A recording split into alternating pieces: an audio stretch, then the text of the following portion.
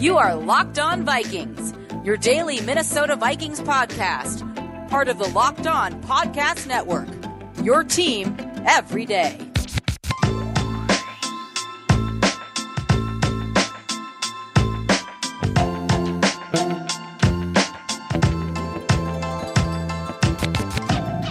Oh, hey. Didn't see you there. It's another episode of Locked On Vikings. I'm your host, your pal, and the kid you copied off in math class. My name is Luke Braun. You can find me on Twitter at Luke Braun NFL. You can find the show on Twitter at Locked On Vikings. The show is part of the Locked On Podcast Network, your team every day. Also part of the Locked On Podcast Network is the Peacock and Williamson podcast. NFL analyst Brian Peacock and former NFL scout Matt Williamson take you through the news of the day and everything going on in the wide world of the NFL from the national angle. Go check that out wherever you find your favorite podcasts. So today, I got a couple of quick notes that I want to talk about. Well, not quite quick notes. There are a couple of news items to talk about, but we'll also talk about somebody on the Vikings who has played quarterback, running back, wide receiver, both outside and slot, cornerback, both outside and slot, safety, linebacker, and punt returner. There is a guy on the Vikings that has done that. You probably know who it is if you listened to this series last year. We're going to talk about that. But first, we have a hashtag new friend. The Vikings signed another vet min guy. His name is Ty Smith. He played for mostly the Titans. We'll do a proper Storytime series thing on him a little later, but for now, we can at least talk about him on the field. He was drafted by Seattle in 2015. He spent 1 year there, spent his rookie year there.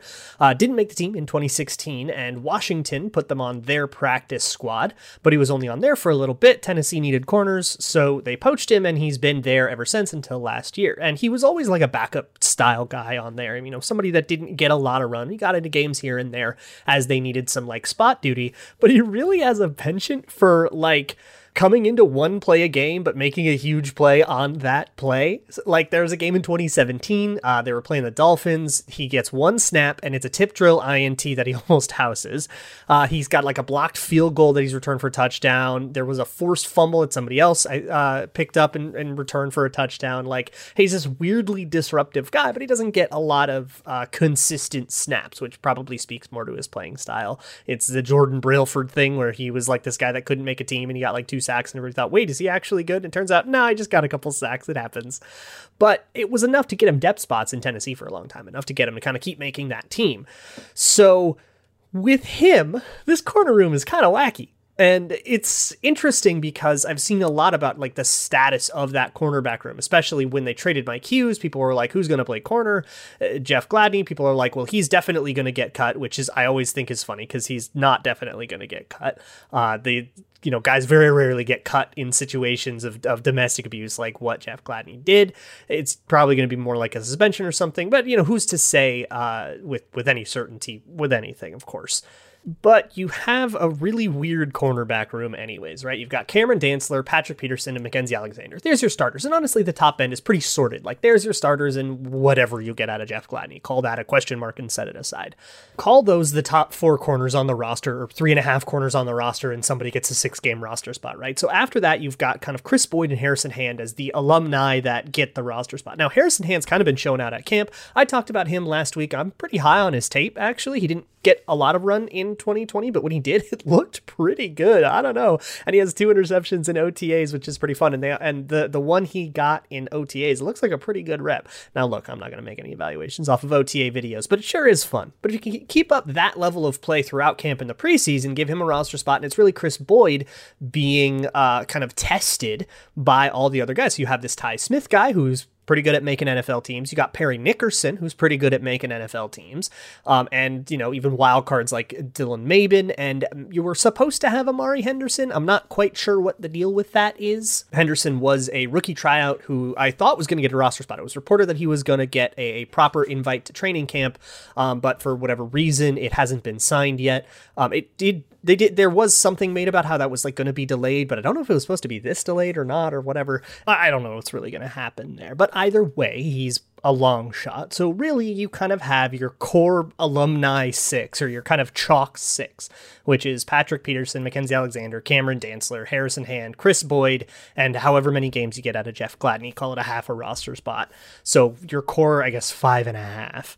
And then you have Perry Nickerson and Ty Smith on the outside looking in, kind of trying to take the spot from Chris Boyd or Harrison Hand, I guess, as pole position, but it seems like he's off to a pretty good start there. And it's interesting because a lot of people have expressed quite a bit of concern about this group. My only real concern about this group is that it's only 9 guys. You kind of need 10, and Amari Henderson, I guess, just isn't ready to report yet for whatever reason.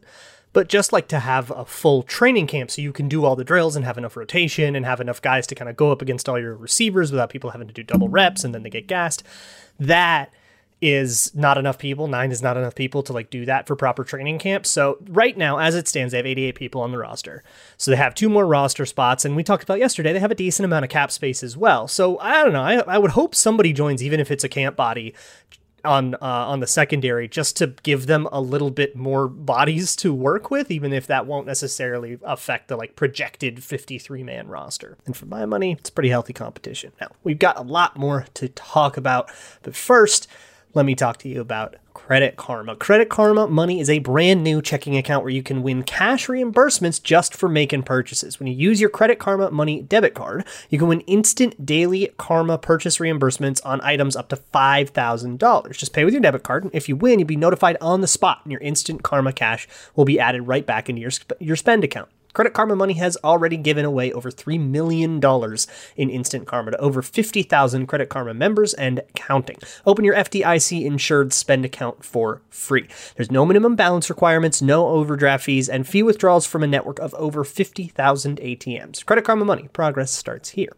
Right now, visit creditkarma.com/winmoney to open your free account and start winning instant karma. That's creditkarma.com/winmoney. to sign up right now for free and start winning instant karma. That's creditkarma.com/winmoney. Instant Karma is sponsored by Credit Karma. No purchase necessary. Exclusions and terms apply. See rules. Banking services provided by MVB Bank Incorporated, member FDIC. Maximum balance and transfer limits apply. Let's also talk about your car. Make sure you have everything you need for your car. Let's say you're a do-it-yourselfer, you're the kind of person that buys a lot from an auto parts store, or maybe you just need some of the essential supplies that you would keep in a car. For that, please go to rockauto.com. You'll save $1. Rock Auto is a family company, and the key is that those brick and mortar auto shops are upselling their retail customers as opposed to when somebody comes and buys wholesale. Rock Auto doesn't do any of that. They're a family company and they just want to take care of you. So go ahead and buy something at rockauto.com. Just enter your make, your year, and your model, and they will guide you toward parts or supplies that are compatible with your car at rockauto.com. And in the How You Heard About Us section at checkout, make sure you let them know that Locked On sent you, because if you don't, the bunnies have threatened that they will upgrade from misdemeanors to felonies. Rock Auto, amazing selection, reliably low prices, and all the parts your car will ever need. So on Wednesday, the Associated Press reported that the NFL has pledged to halt race norming in brain injury lawsuit settlements in terms of like how they pay out for brain injury lawsuits.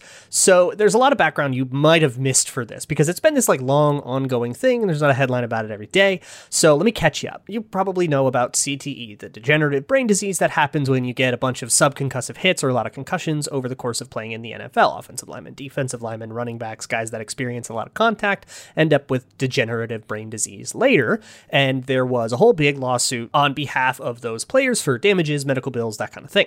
So the NFL settled for the tune of like $1 billion in that lawsuit, and now they have to decide who gets what money. So to get your part of that settlement, you have to basically prove that you've had a decline in cognitive function. You have to prove that this is actually affecting you. And for that, they would use some cognitive testing.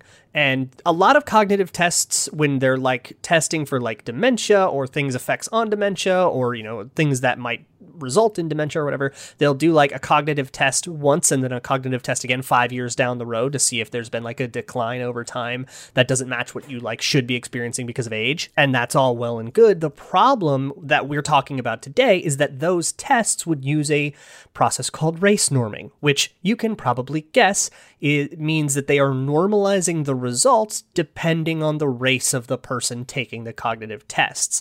And they would assume that a black test taker would have lower cognitive function to start with, which means a test taker that is black and scores poorly on the cognitive test that would have otherwise shown, hey, this person's in cognitive decline because of CTE and they need their money for the settlement, essentially the test says, nope, that's normal, they're a black person. So that doesn't look great. And on Wednesday, the NFL pledged to halt the usage of that proactively and retroactively, which means if you took the test before and because of race norming, you didn't qualify for your part of the settlement, but without race norming, you would have, you now get your part of the settlement. That's part of what the NFL is pledged to do. So all this is obviously like super gross, and it is rooted in old like social Darwinist pseudoscience. It evokes images of crackpot scientists measuring skulls and all sorts of other horrifying things from the not-so-distant past. So I figured it was worth taking a minute to examine kind of how we got here. It can be jarring if you're unaware to learn that this sort of social Darwinist science is still out there and being used in, like, legally justified ways in, super official capacities. Now, this particular practice has been out there for a while. It's been talked about for a while. And it's something that if you dug deep enough, you could have found on your own. But if you didn't, it's hard to blame you. This doesn't get a lot of buzz. And I think for some people, that's very much on purpose. So I'll link a study in the show notes. If you want to go really into the hard stuff yourself, you can feel free to do that. But look, the science that is evoked when it comes to race norming in like cognitive function tests has been disproven.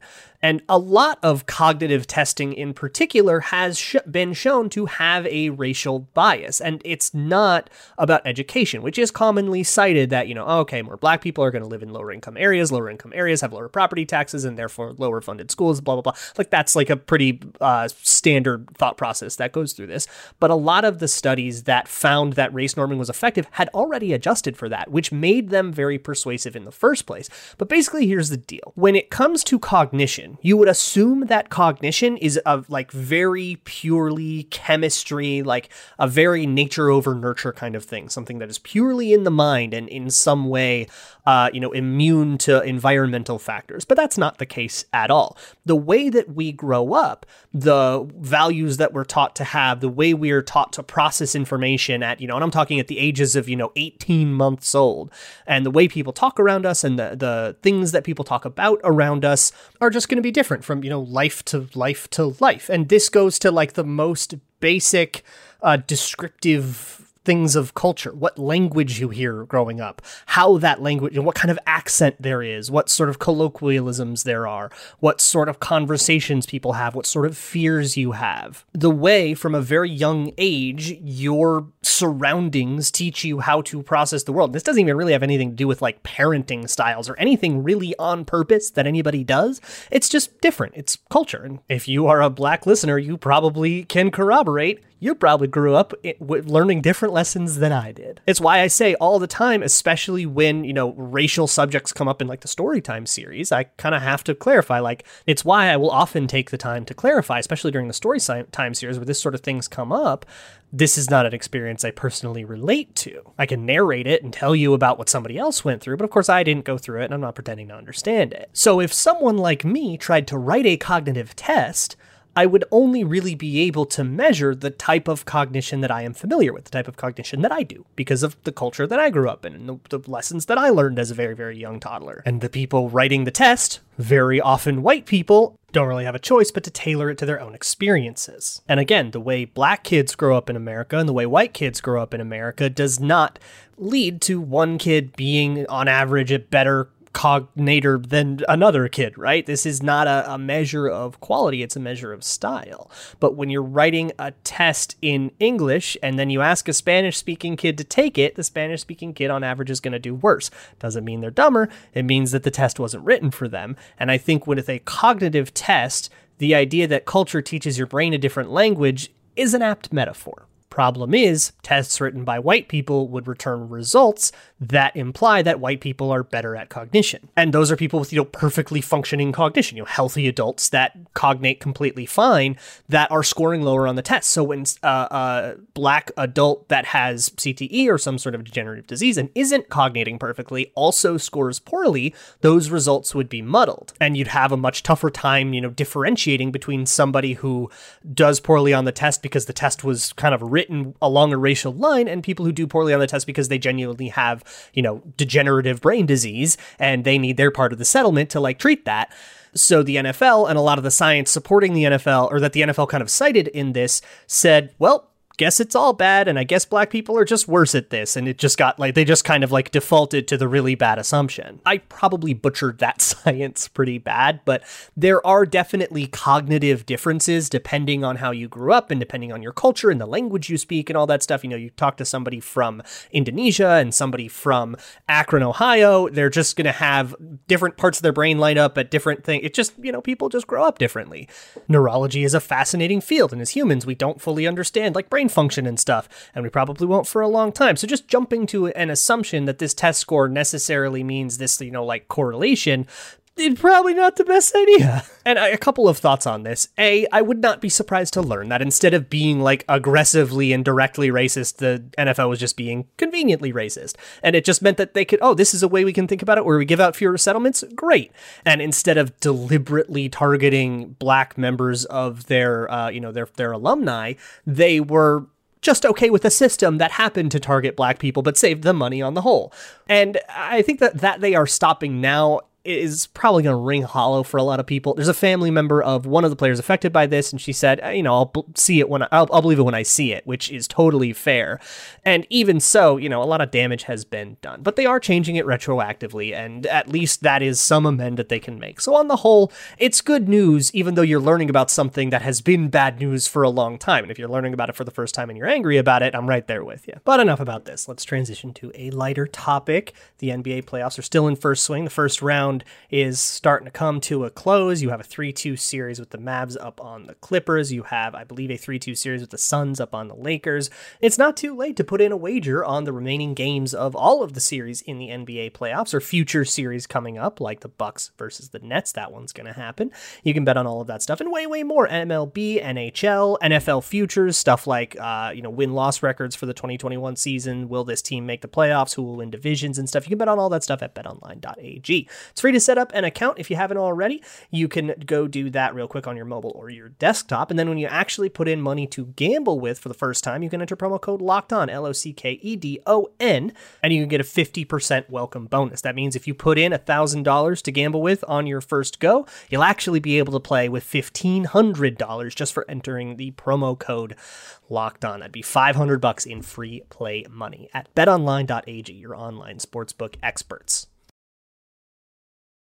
So Blake Lynch has had a very, very weird career up to this point, and he has come across a lot of future Vikings in it as well. When he came to Minnesota, he reunited with a weird amount of people. The first one is Chris Boyd. He went to Gilmer High School in Ohio, and he played there with Chris Boyd. At that time, Blake Lynch was a wildcat quarterback, kind of a weapon type, running high school wing tee type offenses.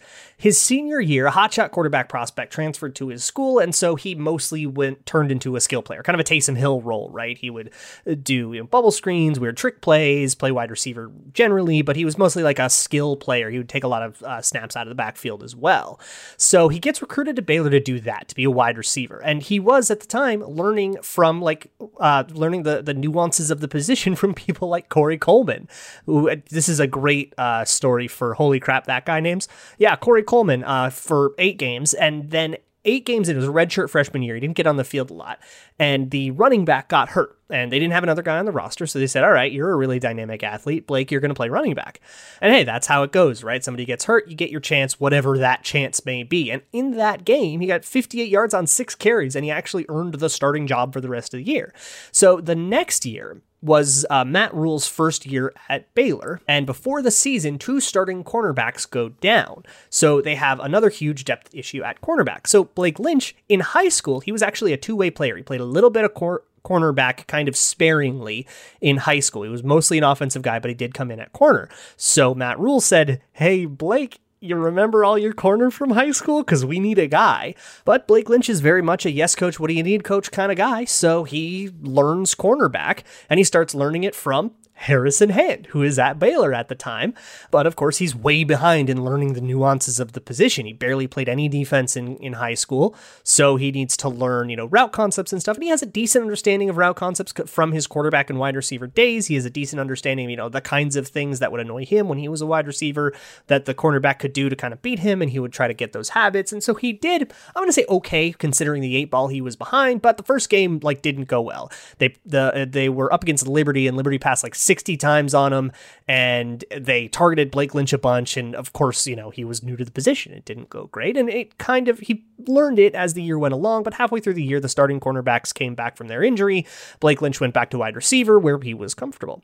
So fast forward to 2018, which is Blake Lynch's junior year, and Matt Rule thinks, hey, you might be able to move to safety. And Matt Rule is huge on position switches. He is very much these kids come in from high school playing a position that's totally not right for their body type. That's just the thing they signed up for when they were a freshman, but it's totally, and they've grown up a bunch and they're totally a different body type. And he thinks that a bunch of people could have better careers if they switch positions in college. So he was moving Blake Lynch all around. And again, Blake Lynch has no issue with it. He signed here, he plays here, and he does what the coach asks.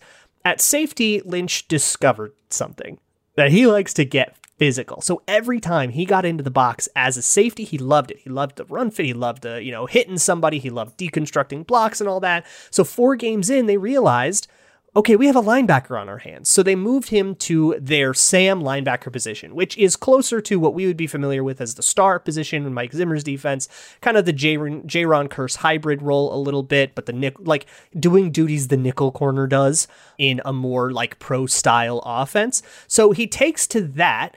And, all his coaches throughout all of this, Matt Rule and his staff and people before Matt Rule, high school coaches, all of them just say, man, this kid is just a jock. All they say is, yeah, he's a football player. And when people ask, hey, what position do you say? He says, I'm a football player. Just put him on the field, point him in a direction, and let him do stuff and be more athletic than the guy next to him. That's a ton of learning coverages and techniques on the fly, learning, how to sink your hips on a back pedal as a cornerback, and then learning how to drive on the ball as a safety, and then learning run fits as a linebacker and all this different stuff. So when it came to draft time, he was sort of behind the 8-ball again. He had all of this tape at all of these different positions. Coaches like a little versatility, but hey, you could be a wide receiver. He did some punt returning. He could play Sam linebacker, corner, or safety. That's just too much. Most teams are going to scout a player as a certain position, and some flexibility along, you could play defensive end or defensive tackle is great, but you're scouting the guy to play defensive line ultimately. So he only had about 1.5 years of linebacker experience, 1.5 years of wide receiver tape, some sprinkled corner and safety tape in there. So when a team would come scout him, they would have no reps to look at. And he also kind of complained. He's like, I don't really feel like I can learn any of these things. I don't feel like I know how to do any of these various things. And I'm happy to do what coach wanted me to do, but now it's going to sink my draft stock. And of course he was right. He didn't end up getting drafted and his draft stock was completely sunk, but he ended up playing linebacker. And I do think that's probably the most natural fit for him. And I think it just took Matt Rule too long to kind of figure out that that's where that was for him. But hey, in 2.5 years, 3.5 years, he went from quarterback to linebacker. And hey, the Vikings have 2 of those. But he went from quarterback to linebacker, and he just didn't have enough linebacker experience. So when it came to the NFL, he had a lot of learning to do. And because he was such a difficult scout, and even if you did scout him, you were going to see a lot of mistakes and not a lot of polish. And a lot of, his coaches would say, sometimes you get kind of high school, a little bit schoolyard with it. And he works really, really hard on his technique, but man, this kind of thing takes time. And so nobody drafted him, right? So he ends up getting an invite to the Vikings camp and playing there as this kind of interesting player. And they put him at linebacker, of course, and he spends some time on the practice squad. Of course, he doesn't make the team, no preseason, and plus he's way behind the curve. So he's going to spend some time learning the position. But the 2020 season did not exactly allow for that. Anthony Barr goes down, Eric Kendricks goes down, Todd Davis and Troy Dye were all hurt. He ends up, when Kendricks goes down right before the Week 13 game against Jacksonville, the next week, Week 14 against Tampa, Blake Lynch gets activated to the active roster, which is way before he's ready to do it, but of course this great milestone in his career. And then 2 games later, Week 16 against the Saints on Christmas, both Troy Dye and Todd Davis are hurt. So it's time to go in, kid, and he gets his baptism by fire. Of course, the whole thing is way too fast for him, and he has this terrible game. But now, what is very possibly the worst game of his career is behind him. And now he gets another chance to learn things from scratch, to have a quiet offseason where he can really learn from his tape, really get that NFL experience and have some starting experience to boot. And this linebacker group is kind of weird. So he's going to have to try to make the team again. And it is a wide open linebacker 3 job. And there are about 3 to 4 roster spots to be split up between 5 or 6 players. You've got Troy Dye, Nick Vigil, and Ryan Connolly. All of them have starting experience of their own. Chaz Surratt, he's going to get a roster spot for sure. He was a 3rd-round pick. A couple of undrafted free agents in there. So Blake Lynch could sneak in as linebacker 6 if he improves, and it's certainly possible, but it'll definitely be an uphill battle. So he always asked, give me some repetition. Give me some, a long time doing the same thing over and over again so I can get into a rhythm with it. He's had the repetition that he wants, and now we get to find out if it turns into something or if he's just another guy that's this crazy dynamic athlete that nobody could figure out what they wanted to do with them. So before you go, I just want to shout out the Locked On Today podcast, everything going on in the entire world of sports, hosted by Peter Bukowski, under 20 minutes every single morning. You can find that wherever you find your favorite podcasts. You can find me on Twitter at Luke Braun NFL, and the show's on Twitter at Locked On Vikings. And as always, Skol.